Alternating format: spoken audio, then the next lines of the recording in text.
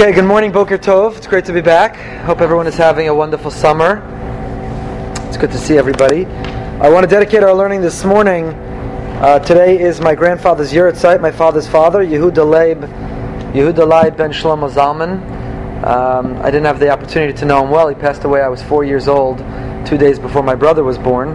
But he was a humble and modest man who worked hard for his family and provided my father Jewish education and the Jewish values which have shaped our family.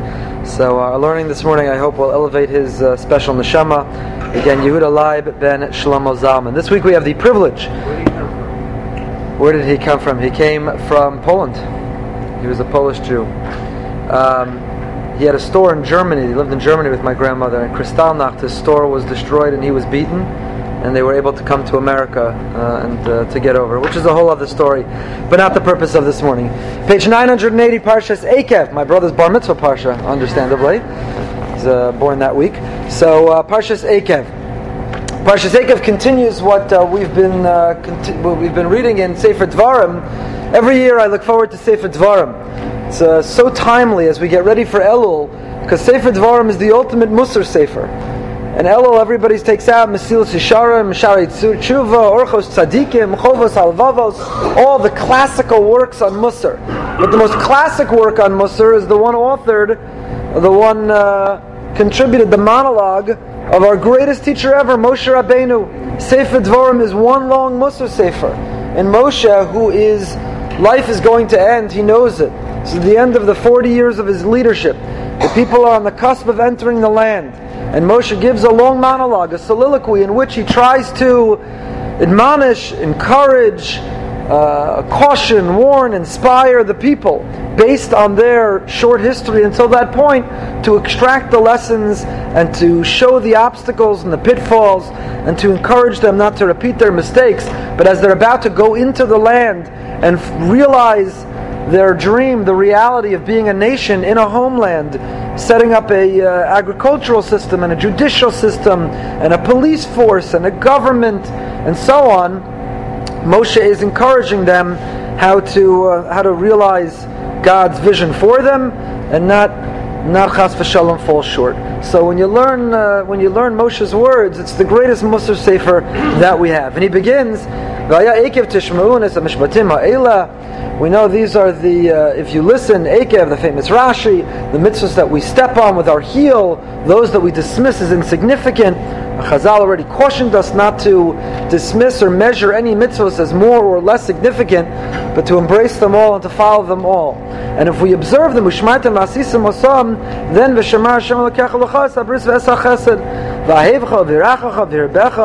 is the promise of the reward. If we live God's recipe for life, if we follow God's prescription for Jewish living, then the reward will be a meaningful, elevated, enriching life. We'll have purpose and meaning in our lives, and we'll have all of this litany of blessings. Baruch tiyeh mikol ha'amim. We'll be blessed above the nations. There'll be nobody struggling with infertility. We'll have the blessing of continuity. Hashem will remove illness and sickness and suffering from our midst, and so on and so forth. And this is the promise of Hashem. And it goes on and on. Again, I want to get to what we're going to study today. But look at these psukim. Don't just wait for Shabbos to listen to Kriyas HaTorah.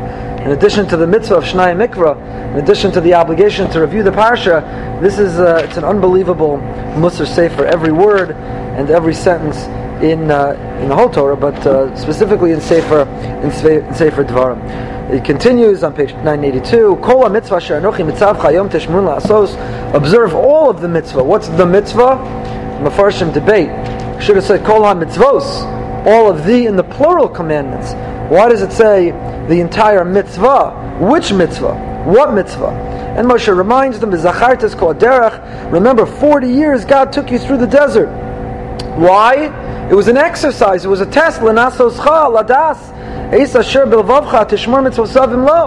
God wanted to see whether you as an emerging, developing nation would embrace His mitzvahs or not. And what was the mechanism, the manner through which He tested you? The man. It was the test of abundance. This is a test we're going through in America today. It's a test maybe Jews around the world are going through, that we have plenty, we have abundance, we have the most, I describe the poorest people in our community today, the poorest, most indigent people who have nothing, who rely on the community, who are on Tomchei Shabbos, are living a more blessed life than the richest people of a few generations ago.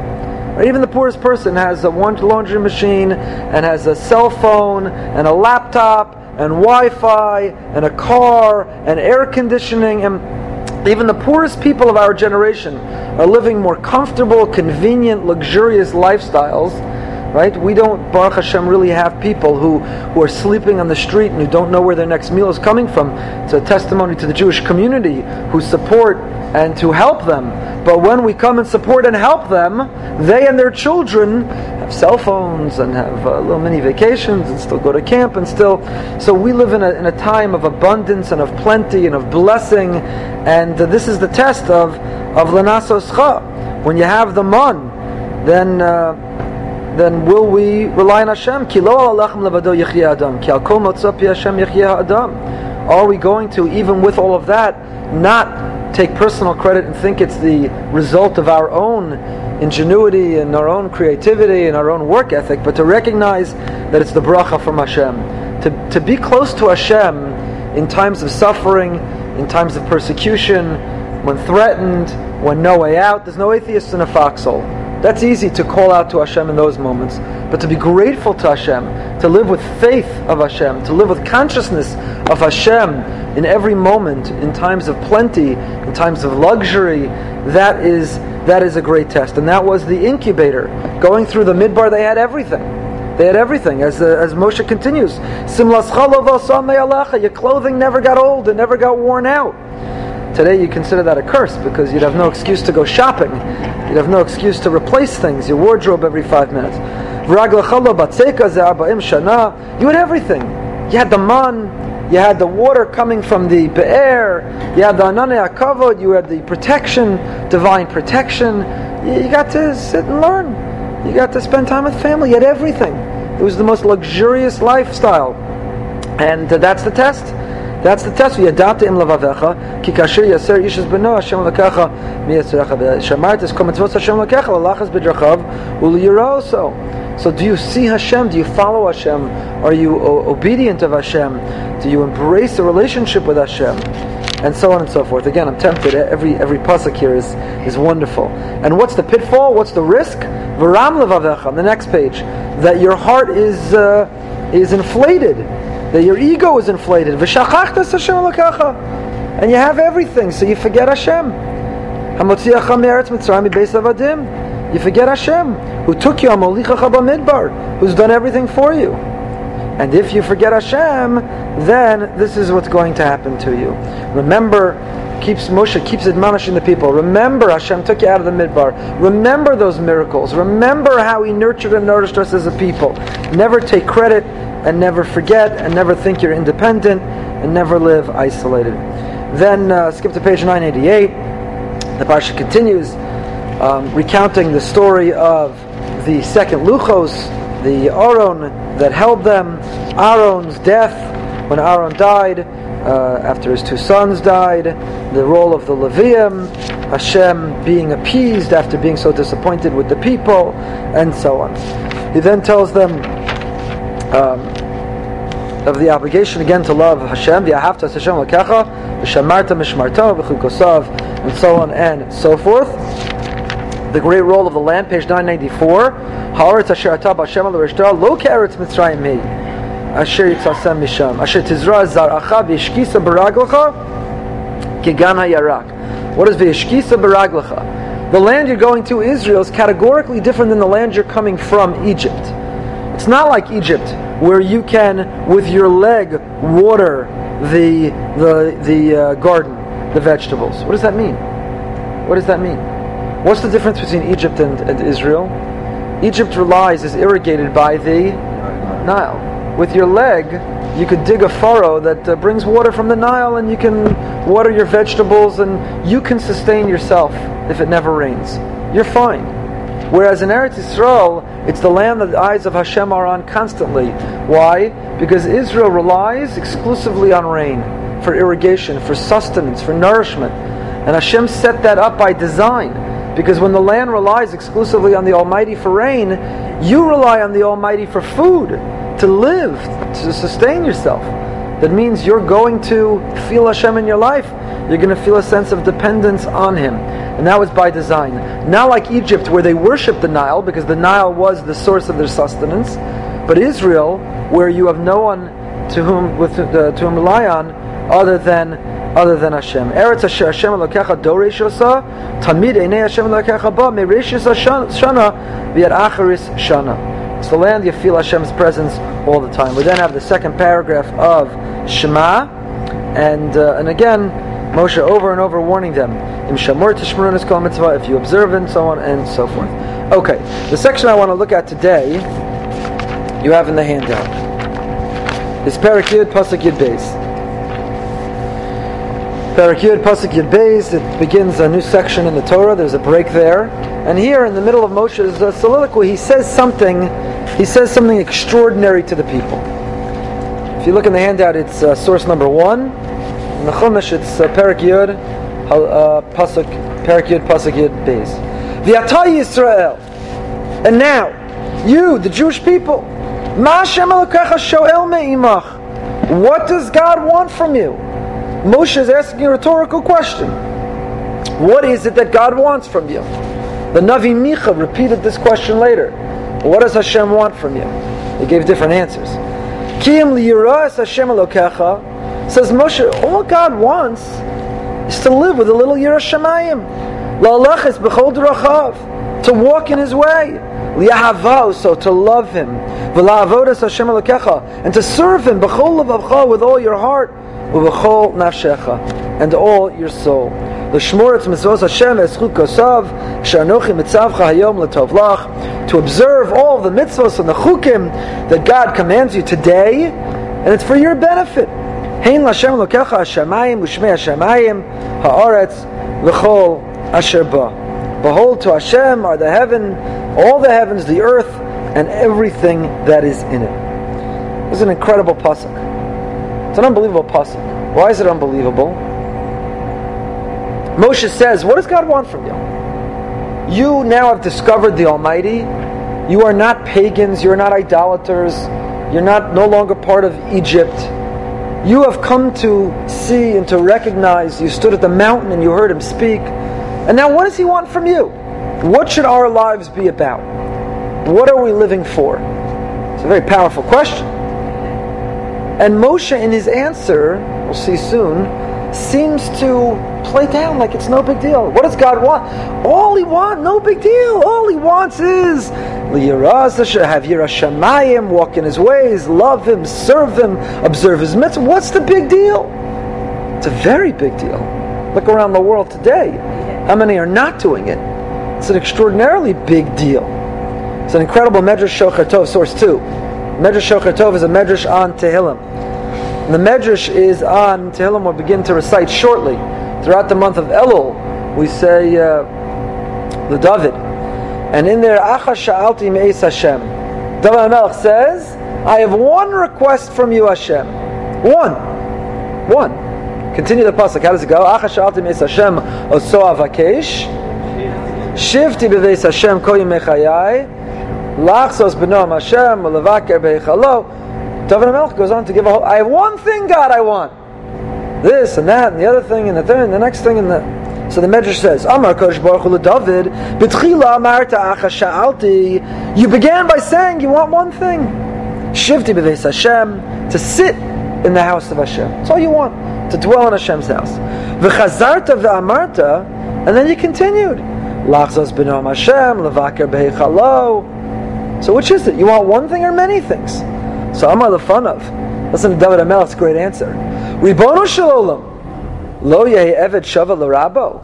God, I'm just following what my master taught me. B'tchila lo basa lanu ba'acha shenemar. You came to us through Moshe, and you said you wanted one thing. V'yata Yisrael ma Hashem elokecha shoel me'imach. God says, what is Moshe? representing God, says, what does God want from you? What one thing does God want from you? And you started by giving one answer.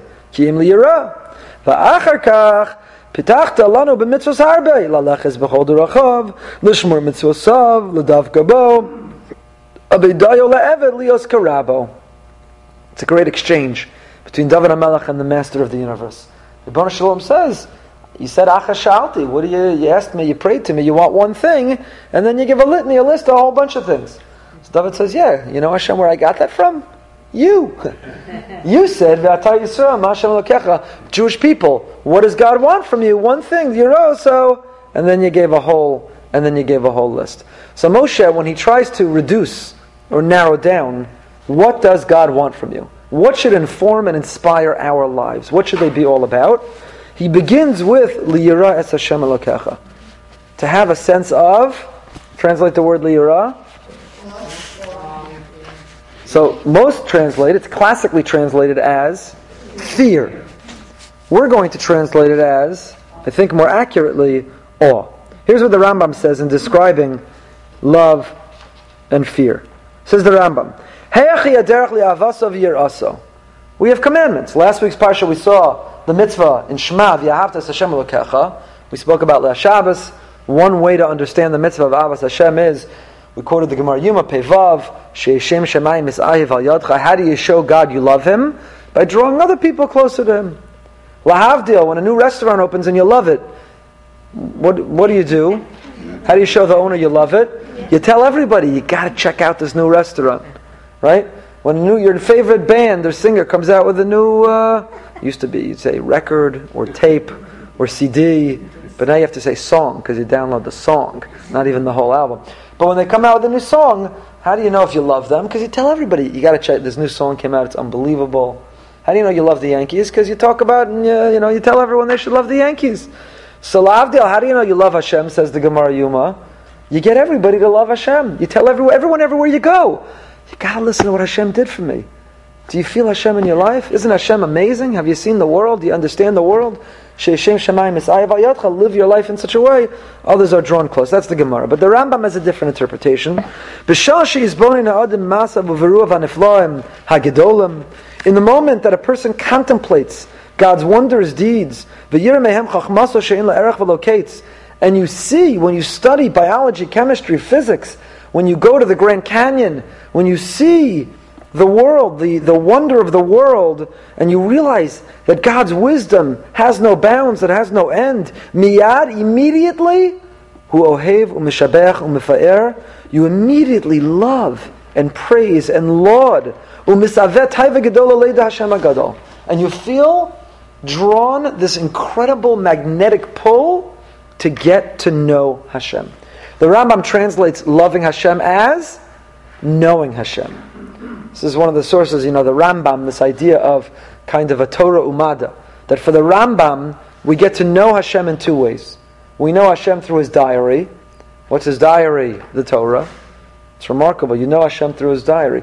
My grandfather, whose yahrzeit is today, my parents are selling their house in Teaneck and moving, so they're going through everything in the house.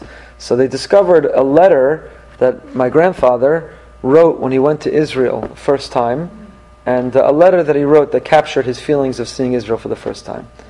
So my siblings moved to Israel. It's even more meaningful than for me, but we didn't get to know we were all babies, we were all children when my grandfather died. But now you read his letter. Now you see Israel through his eyes. First time being in the Holy Land, what it meant for him after what he had been through, lost his whole family. So you read his words and you know him. He breathes. It's Tchias HaMesim. Comes back to life. When you read somebody's words, you know them. You get to know them. So how do you know Hashem? You read His words. The Chumash is His diary. The Chumash is His direct words. But for the Rambam, there's a second way to know Hashem, and that is to understand His world. To investigate and to research and to study and to delve into the profundity of the universe. You get to know Hashem, and when you do, you're drawn to it. You're drawn to it. So Avas Hashem for the Rambam is knowledge, is daya, is knowledge. David HaMelech said, my soul thirsts for God. And now here comes the next part. When you think of these things, miyad, immediately, hu nirta la'acharav, you recoil, v'yifached, and you fear, v'yodea shubriya katana shvela afela omedes b'das kala ma'uta, l'fnei tamim deos. When you contemplate the vastness of the universe, when you contemplate everything that is in existence, you realize how absolutely and utterly insignificant, small, pathetic, nothing we are. כמו שאמר דוד, כי ירא שמך מעשיך אצבעותיך, מה אנוש כי תזכרנו. ולפי הדברים האלו אני מברך כללים גדולים ממעשה ריבון העולם, כדי שיהיו פסח למכן לעבוד השם, כמו שאמרו חכמים בעניין אבא, שמתוך כך אתה מכיר את מי שאמר והיה עולם. So you love Hashem. When you study Hashem, you're drawn to know Him. Knowledge is love. And when you realize in that process of knowledge the difference between the Almighty and us, how God is infinite and omnipotent, has no beginning and no end, is the master of the universe, and is not limited by space or time, and in contrast, how utterly pathetic we are, and how we will end as worm food, then we recoil with a sense of awe and with a sense of fear.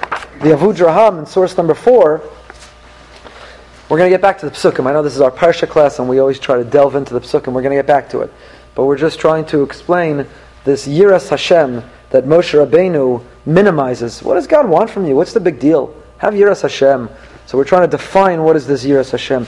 The Avudraham, Rav David Avudraham, in the section on Avudraham of Birchas HaShachar, explains that this is the formulation of every bracha we recite.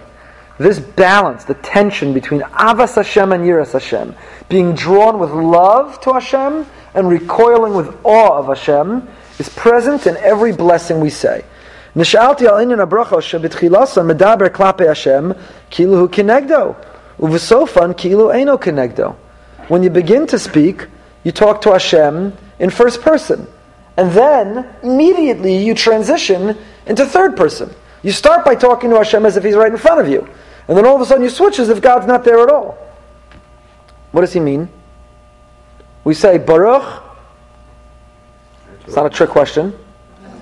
Baruch Atah Hashem. Blessed are you. You're standing right. It's a very casual, comfortable you. Blessed are you, God. You. Elokeinu Melech HaOlam. And then you switch. Our God, the King of the universe. You go from you, first person, into as if God is not in front of you. ובמדרש תם לכולם ממה שנאמר שהביסי השם לנגדי סמד כי כשמזכיר את השם ואומר ברוך אתה השם הוא עומד לנגדו. You're supposed to live your life with God always immediately in front of you. And to a certain degree we have a sense of a love with Hashem. Hashem is like a parent. And as a parent, you feel a level of it being casual. It's comfortable. It's connected. It's natural. So you talk about Hashem as in first person, you, your best friend, your father. But then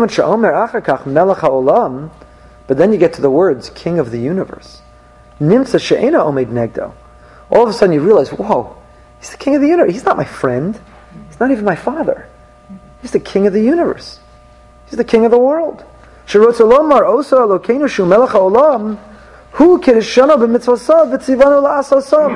So we started out very casually, blessed are you, Hashem, my good buddy. Elokeinu, Melech HaOlam. He's the King of the world.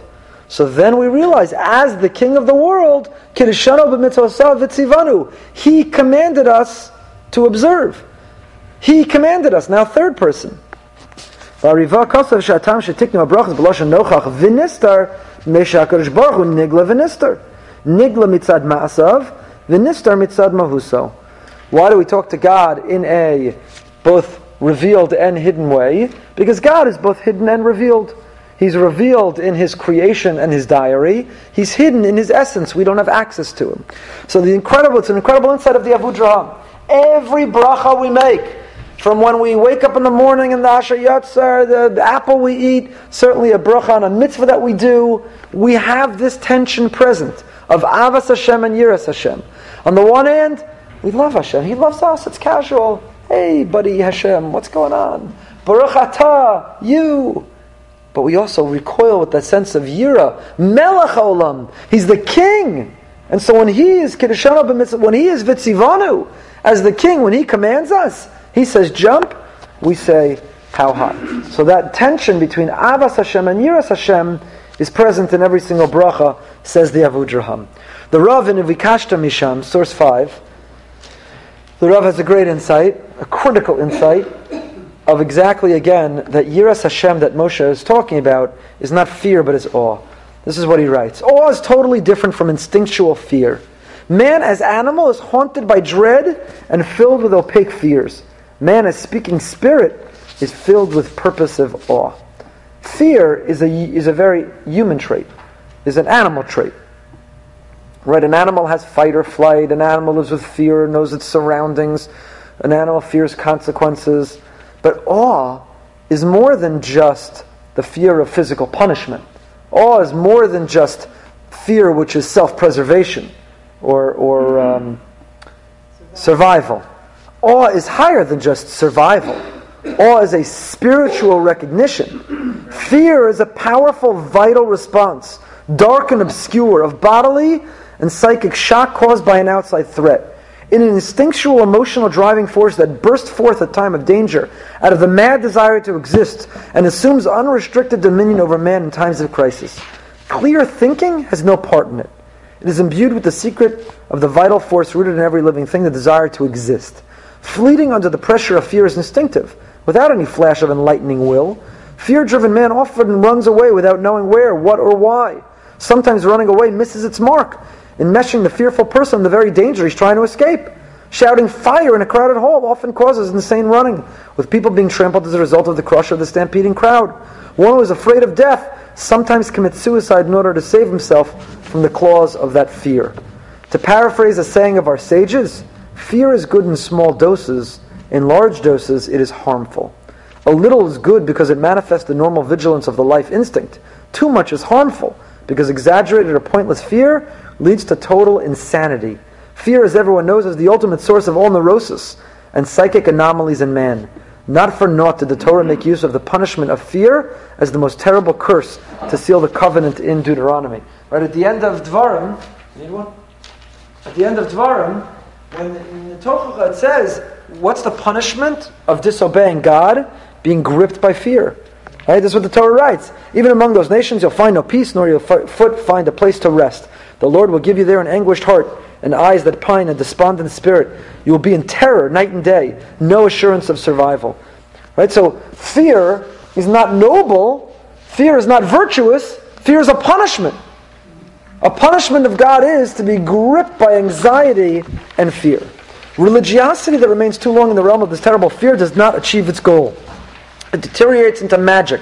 The Torah commanded us to be not fearful, but now the Rav explains what Yira is. The Torah commanded us to be in awe of God.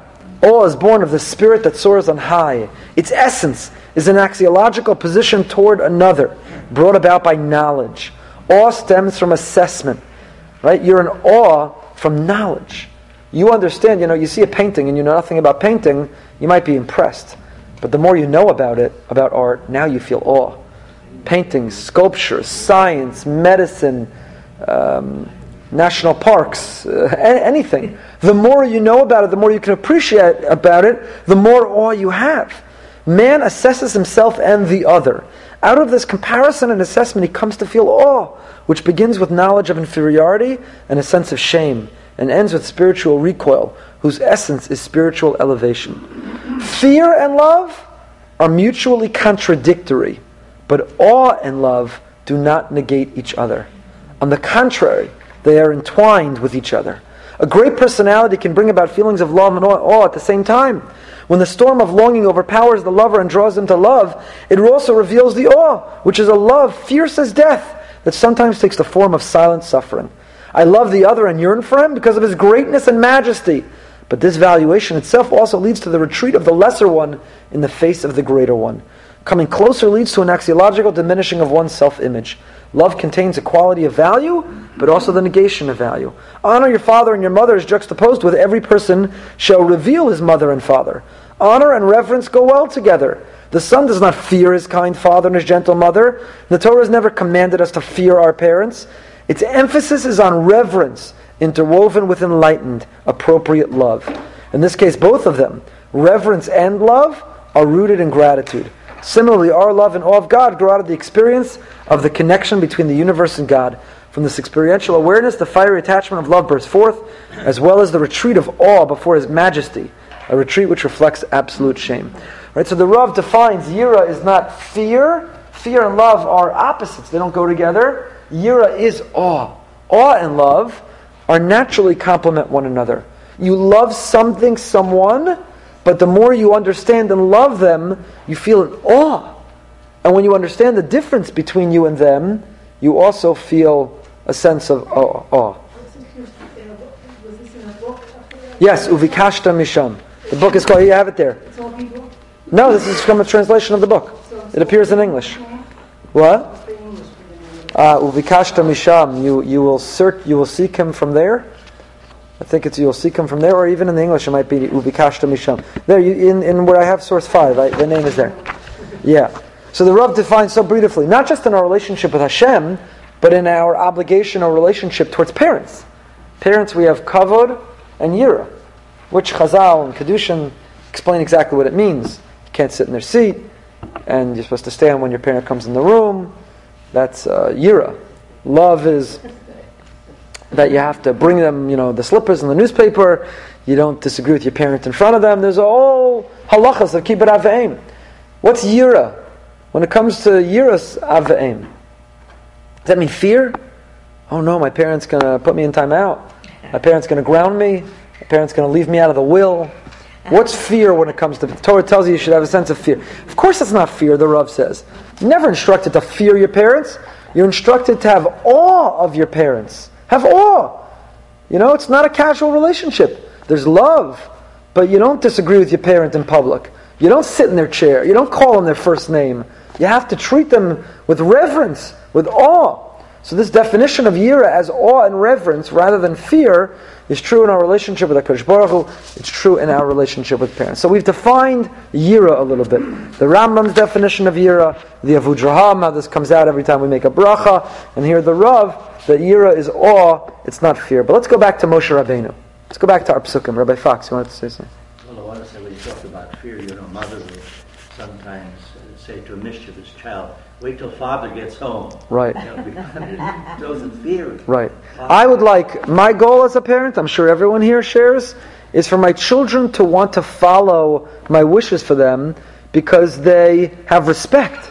They have love. They have awe that I'm older, more life experience, perhaps have more wisdom, and therefore what I hope for them is rooted in what's best for them. That's why I wanted to follow it. Not because they're going to go in timeout or have their cell phone confiscated or lose their privileges. You don't want your child to obey you out of fear. You want your child to obey you not obey you. You want your child to follow and embrace the same things you do because of a sense of awe and reverence for you and for your life and for those who come before you.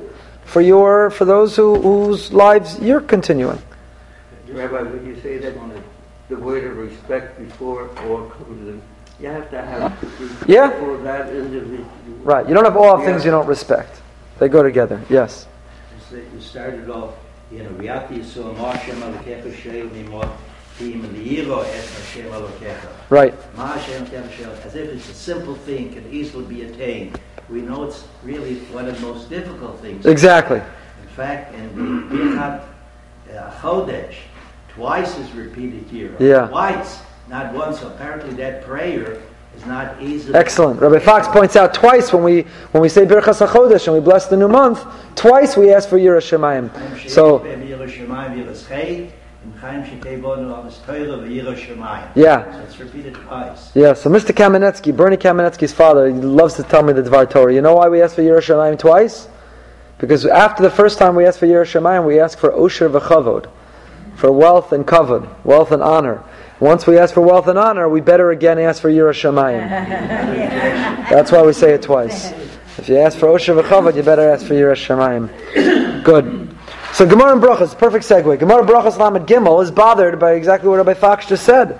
Amar Rabbi Chanina, Hakol bidei Shamayim chutz miyiras Shamayim.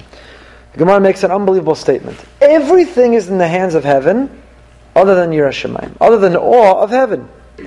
Everything in our life is predetermined, Everything in our life is controlled divinely, other than our embrace of the divine. How does Rabbi Chanina know this? From the pasuk in our parsha. What does God want from you? Only one thing. Meaning He's gotten everything else He's taken care of. How tall you'll be, how smart you'll be, what you'll look like, your socioeconomic background, what kind of job you'll have, when you get married, what kind of children you'll have. He's got the rest of your life covered. One thing you're in charge of. There's only one thing you do, and that is Yiras Shamayim. And the Gemara continues. Atu Yiras Shamayim in the top left of page 5. Atu, if you're listening online, the source sheet should be there as well. Atu Yiras Shamayim Milta Zutrasei. Is awe of Hashem, is Yiras Shamayim, such an insignificant, petty, easy thing that Moshe communicates it as if it's no big deal? God has nothing in His treasure house other than a store of the merit of the fear of heaven. Hashem has a special storehouse of the reward for those who have Yiras Shamayim. You see, Yiras Shamayim is an incredible level. So Moshe, so small. What does he want after all? What's the big deal? What does he want? Yiras Shamayim. How could Moshe possibly depict Yiras Shamayim as so petty, insignificant, and easy if God has a special reward reserved for those who attain Yiras Shamayim? So the Gemara answers in, yeah. L'gabe Moshe Rabbeinu milta zutrasei. Yeah, for Moshe, Yiras Shamayim is easy. It's similar to a case where a person from whom a large utensil was demanded, and he had it available. Dome alav kikli katan. So the fact that he has it available, you have a huge pot, somebody needs a super big pot, but you have a bigger pot, so the big pot looks small to you. Katan ve'ein lo, dome alav kikli gadol. But if you need a small pot and you don't have it, so a small pot to you looks humongous. Everything is relative. So to Moshe, whose life is animated by Yiras Shamayim, yeah, it's milta zutrasa. It's no big deal.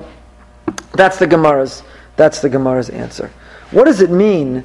What does it mean? Akol bidei Shamayim chutz mi Yiras Shamayim. Really, it's a topic for another time. Everything is in the hands of heaven. There's a very scary thought. Again, there's a lot more to say about it. What does it mean that God controls everything in our life? The one thing that we control is Yiras Shamayim. That's very debilitating. It's very disempowering.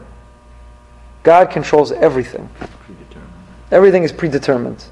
The one thing that we control, the one thing that we are involved with, is Yiras Shamayim. So the Ritva explains, source 7, the Ritva on that Gemara Brachos. Perish kol inyan ha'adam im ye'asher o ani o arach o gotza ochem o chiyor o chacham o tipesh chutz mi Yiras Shamayim. You think that you're making so many choices in your life. Sitting here right now, you think you chose which car to drive here? You didn't choose which car to drive. If you lived in some other country, you'd probably be driving another car. You drove the car that, based on your socioeconomic status, it's based on the commercials you saw, based on what your peers are driving, based on...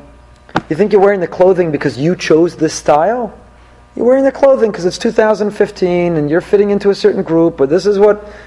Everything about us, even... think about who we are, the sum total of who we are. As the Ritva writes, are you wealthy, are you poor? Are you tall, are you short? Are you athletic, or are you non-coordinated? Are you artistic, or are you... So much about who we are is the result of things that literally were predetermined in our lives. What we, however, endow all of that with is whether it has a sense of Yiras Shamayim or not. Are you going to get the job or not? That's up to God. You're going to be wealthy or poor, that's up to God. You're going to be healthy or ill, that's up to God. You're going to have children or marry, happy, it's all up to God. What do we contribute? Whether all of that has a sense of Yiras Shamayim. What we control is whether we invite Hashem into all of that, whether we see Hashem in our lives. As I say, there's a lot more to talk about on that subject, but that's the Gemara says. How do we know that? From our parsha. He's got everything else taken care of. The one thing that you control is Yiras Shamayim. Everything is predetermined, but whether we live a life of meaning and purpose, whether we take all of that which was predetermined and elevate it and invite God into it, That's the one thing that's up to us. The Or HaChaim HaKadosh, come back to our pasuk again, go back to our parsha class. The Or HaChaim HaKadosh on our parsha says, Kavanas HaKasav hi al zeh haderech, lefi sheyesh shtei hadargos shechavitz Hashem Yisrael asos. There are two levels that Hashem wants from us. V'heinzu l'mala mizu, and one is above the other. Echad hi ayira, u'l'mala mimenu ha'ava. These two levels of Avas Hashem and Yiras Hashem, loving Hashem and awe of Hashem, which one's higher? Which one's higher? Love is higher. Love, says the Or HaChaim at least, love is higher. Even though love is higher, God is saying, but all I'm asking from you is Yira. You don't want to love me, you can't come to love me, okay. But at least have enough intellectual honesty to feel awe of me. You struggle to love me, love is a hard thing to control. But have at least enough intellectual honesty, enough knowledge of me, enough getting to know me that you have a sense of awe of me. The Ramban, by the way, writes, the fact that love is greater than awe, Ava trumps Yira, is why we have a principle, Aseh dochel lo saseh. The Ramban says positive commandments are out of a sense of love. When Hashem says, do a positive commandment, hear the shofar, blow the lulav, put on tefillin, light the candles, observe. Positive commandments are an expression of loving Hashem. Negative commandments, lo saseh, are yira. Or Hashem says, don't touch, don't eat, don't. Negative commandments come from awe. Aseh dochel lo saseh. If you have a conflict between a positive commandment and a negative commandment, tzitzis have shatnas in them, but you're supposed to wear tzitnis. And many examples. So which one supersedes the other? Which trumps the other? The positive or the negative commandment? So the halacha is aseh dochel lo saseh. The positive commandment trumps the negative commandment. Says the Ramban, Ava trumps Yira. Ava is greater, like the Or HaChaim here. So God, the Or HaChaim is interpreting. Even though Ava is greater, Hashem is not saying, what do I want from you, Ava? He says, all I want from you at least is Yira. Because awe is all encompassing, it goes with you everywhere. Because when you live with a sense of awe, with a consciousness and a mindfulness of the greatness of Hashem, it informs everything you do. Dictate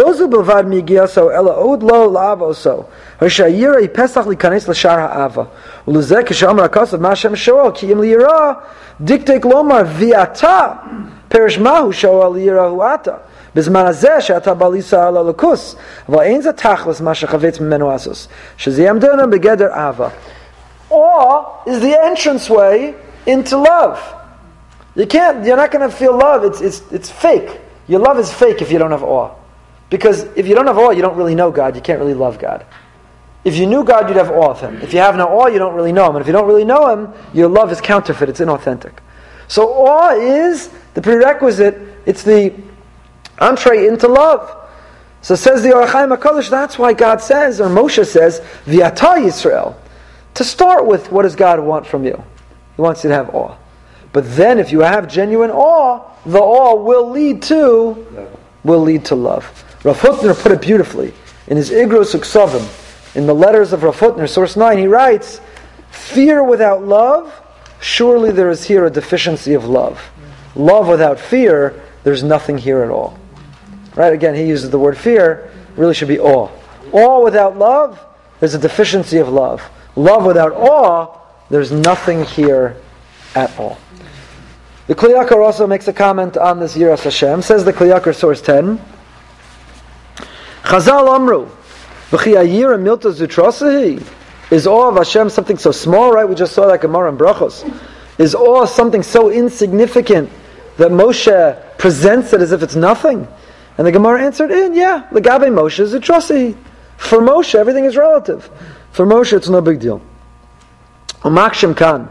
V'chi ba'avur zeh amar l'chol Yisrael ma Hashem sho'am eimach. Okay, so for Moshe it's nothing. Shouldn't Moshe have had enough self-awareness to realize that for him it's nothing? How could he present it to everybody as if it's nothing?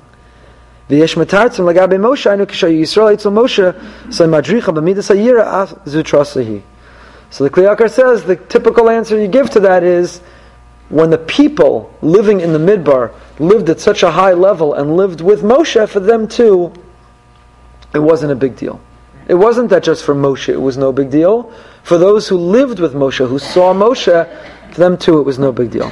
Vani Omer, but says the Kli Yakar, I say Shezeu Kavanas HaPasuk, a different interpretation. Shamar V'ata Yisrael. It says now. Mahu V'ata. What does it mean now? Since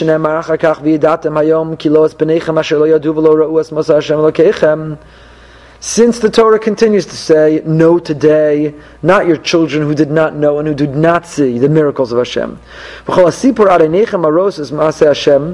Kach bioro, ilu bikashti ayiram in benechem, asher yakumu me'acharechem, asher lo ra'u kol anoraos asher asa Hashem, l'mantia yirasa apanayim, as vada ayisi shol davar gadol. If I was asking your children, speaking to the Dor Deya, talking to the generation of the Midbar, if I was asking your children to have Yira, the ones who didn't experience the 10 plagues, who didn't experience the splitting of the sea, who didn't stand at Har Sinai, then in fact it would be a davar gadol. It'd be a great thing to live with awe. It's hard to enter a life, the burden, the yoke of awe. But now, this generation, you have no excuse. You saw with your own eyes. You have no excuse. You saw miracles. And if you saw miracles, you should have a sense of awe. לפיכך ואתה, כאשר הוא שם שאלה קטנה, השם שואל מעמך, וזהו שאמר לגבי משה, זה דור המדבר שהיו בזמן משה. להם ודאי מילתא זו תרסה היראה. ומן היראה יבוא למדרגת אהבה, זהו שנאמר, ולאהבה עושו. ומסיים לטוב לו, חיינו קיבל שכר, כפרש רש"י, והזכיר בסוף לומר שסוף השכר לבוא מעצמו, ולא שתהיה בתחילת כוונתך, עשייתך לשם קיבל פרס. So the Kli Yakar says, again, the Or HaChaim said, what does V'ata Yisrael now means? Start with awe, and the awe will lead to love. That's V'ata. For now, have awe. If you have awe, I'm confident you'll come to love. That's the Or HaChaim. The Kli Yakar says, no. V'ata means, you generation have no excuse. Your children and grandchildren who will continue to be at a further distance from the experience of standing at Sinai, who will be at a distance from the splitting of the sea and the 10 plagues, they're going to struggle with awe. But you have no excuse. V'ata, you have no excuse. You need to live with awe because you saw the miracles. And I would humbly suggest that maybe you can apply this Kli Yakar. Those who lived, who were alive in 1948, who were alive in 1967, you saw the 6-day war. You have no excuse not to have awe. You saw miracles unfold before your very eyes. Jewish people should have been wiped out. 30,000 graves were dug. And yet we were triumphant. Miracles that the world can still not explain. There is no excuse not to have a sense of awe. That's the V'ata Yisrael. And now you, in any generation that saw miracles, while others have a right maybe to struggle, you have no right to struggle. Finally, Rav Hirsch, source 11. Rav Hirsch says the following. V'ata Yisrael. Since all that has happened until now must have made it clear to you that all that happens in your future only depends on your faithfully carrying out all that God demands of you, what is it then that He demands of you? In other words, Rav Hirsch understands V'ata Yisrael. Now that we've reviewed Jewish history, now that you see God's guiding hand in your lives, you must know that God cares what you do. So what does God want from you? Ma shoa me'imach ki'im ma, other than. According to the cantillation, liyira, lalachas, and liyahava, to have awe, to walk in His way, and to love are not 3 separate demands. But lalachas and liyahava, to walk in His way and to love, are the consequence and result of liyira, in such a manner that it leads to our going in all the paths of God, which in its turn lead to the love of God. For Yiras Hashem means to keep God in His greatness and loftiness ever in one's mind. So Rav Hirsch defines Yira as to keep God in His greatness and loftiness ever in one's mind. Laleches b'chol derachav, and thereby be induced to strive for all the goals, the way to which He has taught us. And this developing all our forces in the presence of God to the goals He has set before us and the ways which He has taught us brings us happiness.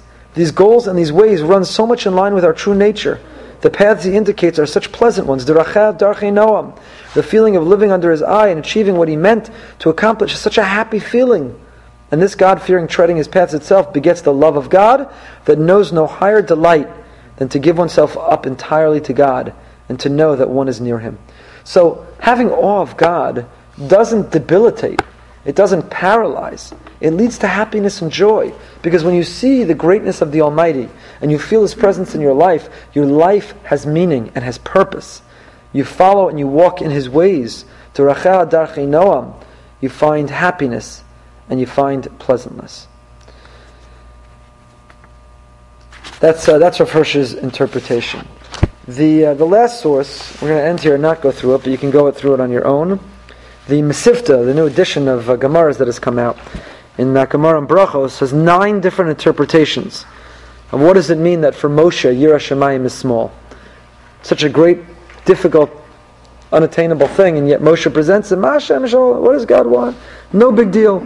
So here he quotes 9 different interpretations of why for Moshe it's no big deal. I encourage you to read them. They are all fascinating in their own right. So there's much more to talk about Yirah Shamayim, about our psukim. V'atah Yisrael, Ma Hashem Elokecha. We saw 3 interpretations of V'atah Yisrael. Why now? We saw multiple interpretations. What is this Yirah that Hashem wants from us? And it's the only thing in life that we can control. We might as well know exactly what it means. The Rambam, the Rav, and so on. I hope our learning served Le'ila Nishmas Yehuda Leib Ben Shlomo Zalman. Have a fantastic week.